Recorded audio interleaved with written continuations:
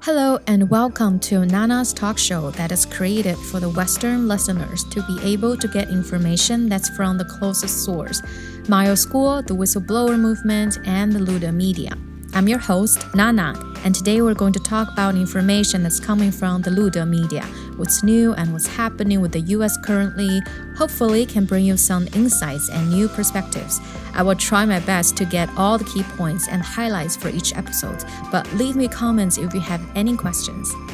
Also, I just want to add that I'm not an expert on subjects in politics, but I will try my best to deliver the news as best as I can, so bear with me if I use an incorrect word on the news. So now let's get into today's news.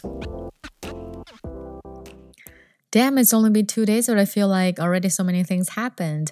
Merry Christmas, everyone. So on December 23rd, President Trump vetoes a message to the House of Representatives, and I will read it to you guys.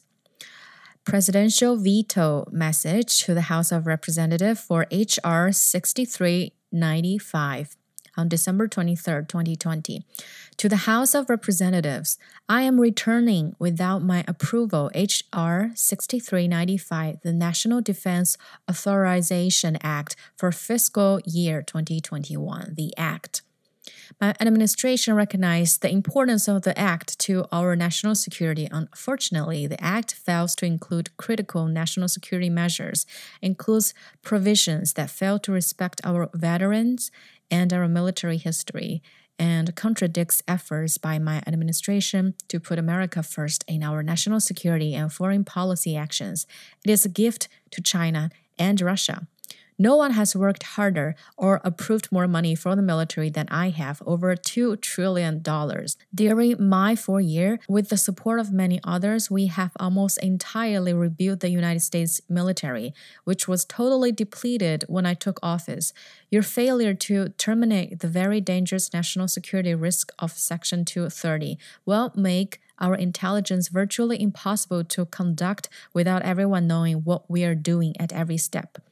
The Act fails even to make any meaningful changes to Section 230 of the Communications Decency Act, despite bipartisan calls for repealing that provision. Section 230 facilitates the spread of foreign disinformation online, which is a serious threat to our national security and election integrity. It must be repealed. Additionally, the Act includes language that would require the renaming of certain military installations. Over the course of United States history, these locations have taken on significance to the American story, and those who have helped write it that far transcends their namesakes.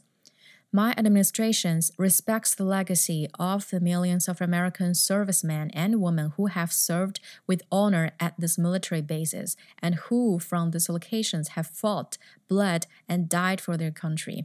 From these facilities, we have won 2 world wars. I have been clear in my opposition to politically motivated attempts like this to wash away history and to dishonor the immense progress our country have fought for in realizing our founding principles. The Act also restricts the President's ability to preserve our national security by arbitrarily limiting the amount of military construction funds that can be used to respond to a national emergency. In a time when adversaries have the means to directly attack the homeland, the president must be able to safeguard the American people without having to wait for congressional authorization. The Act also contains an amendment that would slow down the rollout of nationwide 5G, especially in rural areas. Numerous provisions of the Act directly contradicts my administration's foreign policy, particularly my efforts to bring our troops home. I oppose endless wars, as does the American public. Our bipartisan objections, however, this act purports to restrict the president's ability to withdraw troops from Afghanistan, Germany, and South Korea. Not only is this bad policy, but it is unconstitutional. Article 2 of the Constitution makes the president the commander-in-chief of the Army and Navy of the United States and vests in him the executive power. Therefore, the decision regarding how many troops to deploy and where, including Afghanistan, Germany, and South Korea, rests with him. The Congress may not arrogate this authority to itself directly or indirectly as purported spending restrictions. For all these reasons, I cannot support this bill. My administration has taken strong action to help keep our nation safe and support our service members. I will not approve this bill, which would put the interest of the Washington, D.C. establishment over those of the American people. It is my duty to return H.R. 6395 to the House of Representatives without my approval. Donald J. Trump, December 23rd, 2020. So because the national security is at risk, the Section 230 must be repealed. Although the House and Senate can reject it, but Trump won't give up. I think public opinion should definitely well be weighing in on this matter. So this is a matter of national security, national defense, from Dr. Yan to the outbreak of the Chinese Communist virus to the presidential election. We've already seen a lot of fake news and a lot of disinformation. Inside the H.R. 6395, the National Defense Authorization Act for fiscal year 2021, one of the act allows Ukraine to import weapons from the United States, and China imports advanced weapons through Ukraine. Hence, Ukraine is the intelligence center for the entire Eastern Europe, with Ukraine being the springboard. Of course, Trump cannot approve this. As we all know, CCP is the biggest enemy of the United States and to the whole world. The first thing to do is to cut China's source of weapon, especially when it is coming from the United States. However, Nancy Pelosi argued that this bill should not be repealed because it has been passed by the United States for decades, and 2/3 of people have passed it every year for more than decades. So that is her reason, and we will come back to what happened the next day with this. So the 5,000 pages of the coronavirus pandemic relief legislation was also in this act. Unless you draft this bill, no one would actually read all of it, giving only 20 hours to decide your vote. And most of the votes are basically following the crowd, right? Which is why this bill hasn't changed in over a couple of decades. And Trump vetoed this bill on the last date of the 10 working days that he had. And what he asked is just to repeal the Section 230 and amend a little bit about the relief package, about the amount. And if you don't know, it also takes 2/3 of the people to veto Trump's veto. And Trump only needs 230 to repeal this one. Now it's up to the House to pass it, and that will be the bellwether to see if Trump can get 1/3 of the supporting votes. And as long as there is not 1/3 of the people devoting it, it will pass. It also can be a preview of the House vote on the later 2020 presidential election. So let's not forget, Trump has 7,300 supporting votes, and Senate is all about public opinion, right? So I believe that 230 will definitely pass. Like Section 230 will definitely get repealed. And on the next day, Trump tweeted that at a meeting in Florida today, everyone was asking why aren't the Republicans up in arms and fighting over the fact that the Democrats stole the rigid presidential election. Especially in the Senate, they said, where you helped 8 senators win their races, how quickly they forgot. And 3 hours after he tweeted that, Twitter is going wild with their flags, trying hard to suppress even the truth, just shows how dangerous they are, purposely stifling free speech, very dangerous for our country. Does Congress know that this is how communism starts? Cancel culture at its worst. And Section 230, again, you can see Trump emphasizing and repeal the Section 230 and pressuring the senators who should be on his side. On 24th December, right, one day later, House Republicans on Thursday blocked a last-minute attempt by Democrats to pass a bill increasing the size of stimulus checks, including in the $900 billion coronavirus relief package from $600 to $2,000 per adult. just going to read it to you guys and then we can discuss it later. House Speaker Nancy Pelosi plan to use unanimous consent to swiftly approve larger cash payments for individuals in the stimulus bill that Congress passed Monday night after President Trump pushed lawmakers to more than triple the size of the checks. Under House rules, a measure can pass by unanimous consent so long as no one member objects. Ways and Means Committee Chair Richard Neal introduced legislation, the Cash Act, shortly after the unanimous consent vote to increase the stimulus check size to $2,000 that will be put on the floor Monday. Trump's demands for bigger checks came in a surprise video addressed Tuesday night alongside a slew of other complaints about the $2.3 trillion package, which included $1.4 trillion in government funding. The president, who was largely absent from stimulus negotiations, did not explicitly say whether he would veto the measure or refuse to sign it, but said that if Congress said not send him revised legislation, the next administration will have to deliver a COVID relief package. Any delay on the bill's passage could plunge millions of Americans into financial crisis. Up to 12 million laid-off workers could lose their unemployment benefits the day after Christmas.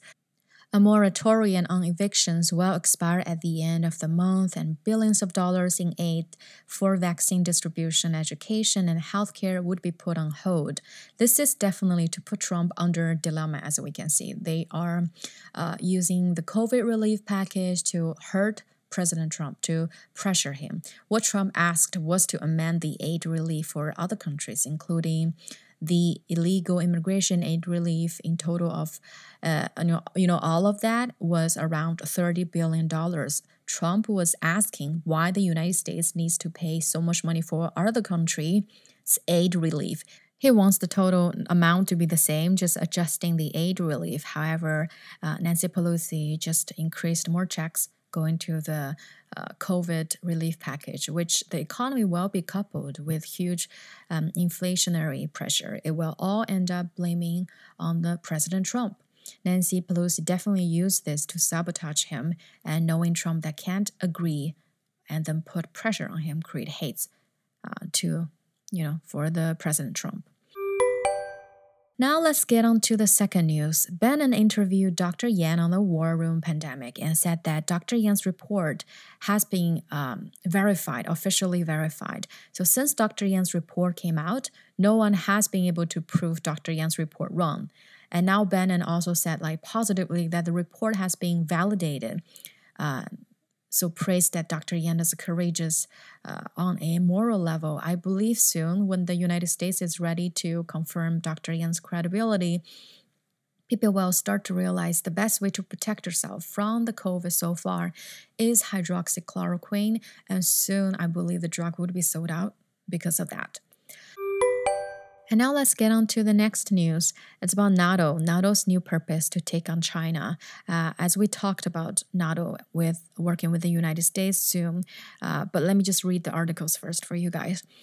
Now, analysts are rushing to correct what may have been years of serious strategic oversight and underestimates. Russia will remain the primarily military threat to NATO for the foreseeable future, a co-chair of the expert group, former U.S. diplomat Wes Mitchell, said in a discussion on the report. But the rise of China is the single biggest, most consequential change in NATO's strategic environment, and one that the alliance really has to reckon with. The group, whose other co-chair is former German Defense Minister Thomas de Maizière, urges the alliance to devote much more time, politically, resources, and actions to security challenges posed by China. The most robust of the report's recommendations suggest greater investment in NATO's ability to monitor and defend against any Chinese activists that could impact collective defense, military readiness, and or resilience. Furthermore, if the allies perceive any threat from the Asian superpower, the NATO must be able to demonstrate its ability to be an effective actor to provide protection, the report says.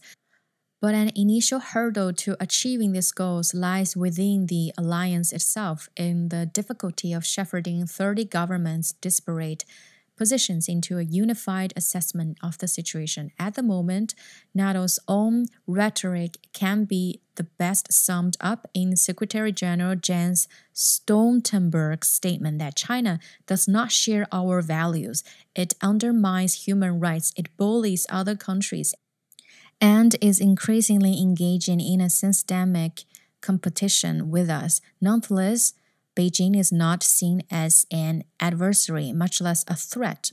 So that's so far what we get from NATO officials. And if you want to read more, you can search online about the news. And remember that we talked about the United States working with the NATO to take down the Chinese Communist Party. And Miles mentioned that all the countries around the globe cannot not take action on China because of what they have done with the coronavirus and killing many of their citizens. There will be a consequence, and it's all coming together. We'll just have to wait and see. And now it's some short news. Trump retweeted CCP is threatening the whole world. So the special prosecutor will come out soon to investigate election fraud, we believe. Let's go to the next one. Alibaba stock suffers record fall from antitrust probe in China. Like Miles have said a year ago, that the Chinese Communist Party will not let Ma Yun go. They will get to Ma Yun. It's just a matter of time, and he will end up worse than Wang Jian. Now let's get on to the next news. The Chinese Communist Party issued a document to promote the main party in charge of the economy for all means. What does that even mean? Food waste law is about to be officially introduced. So very shortly in the future, money maybe cannot even buy food anymore. You have to have some tickets, to buy. And well, really, like Miles said, go back to 40 years ago, like 1980s. And that's it for today. Thank you everyone for listening. I'm so sorry that I couldn't be able to upload news yesterday because it was Christmas, but still thank you so much for everyone who stayed tuned and watched till the end. Thank you so much. Your every word, your comments, your likes supports me, push me to make it better. I hope in the very near future I can release like the summary note as you guys can read as well if you don't have time to watch the news. And next episode we'll continue to deliver new information from the Luda Media. Feel free to leave comments and see you next episode. Bye!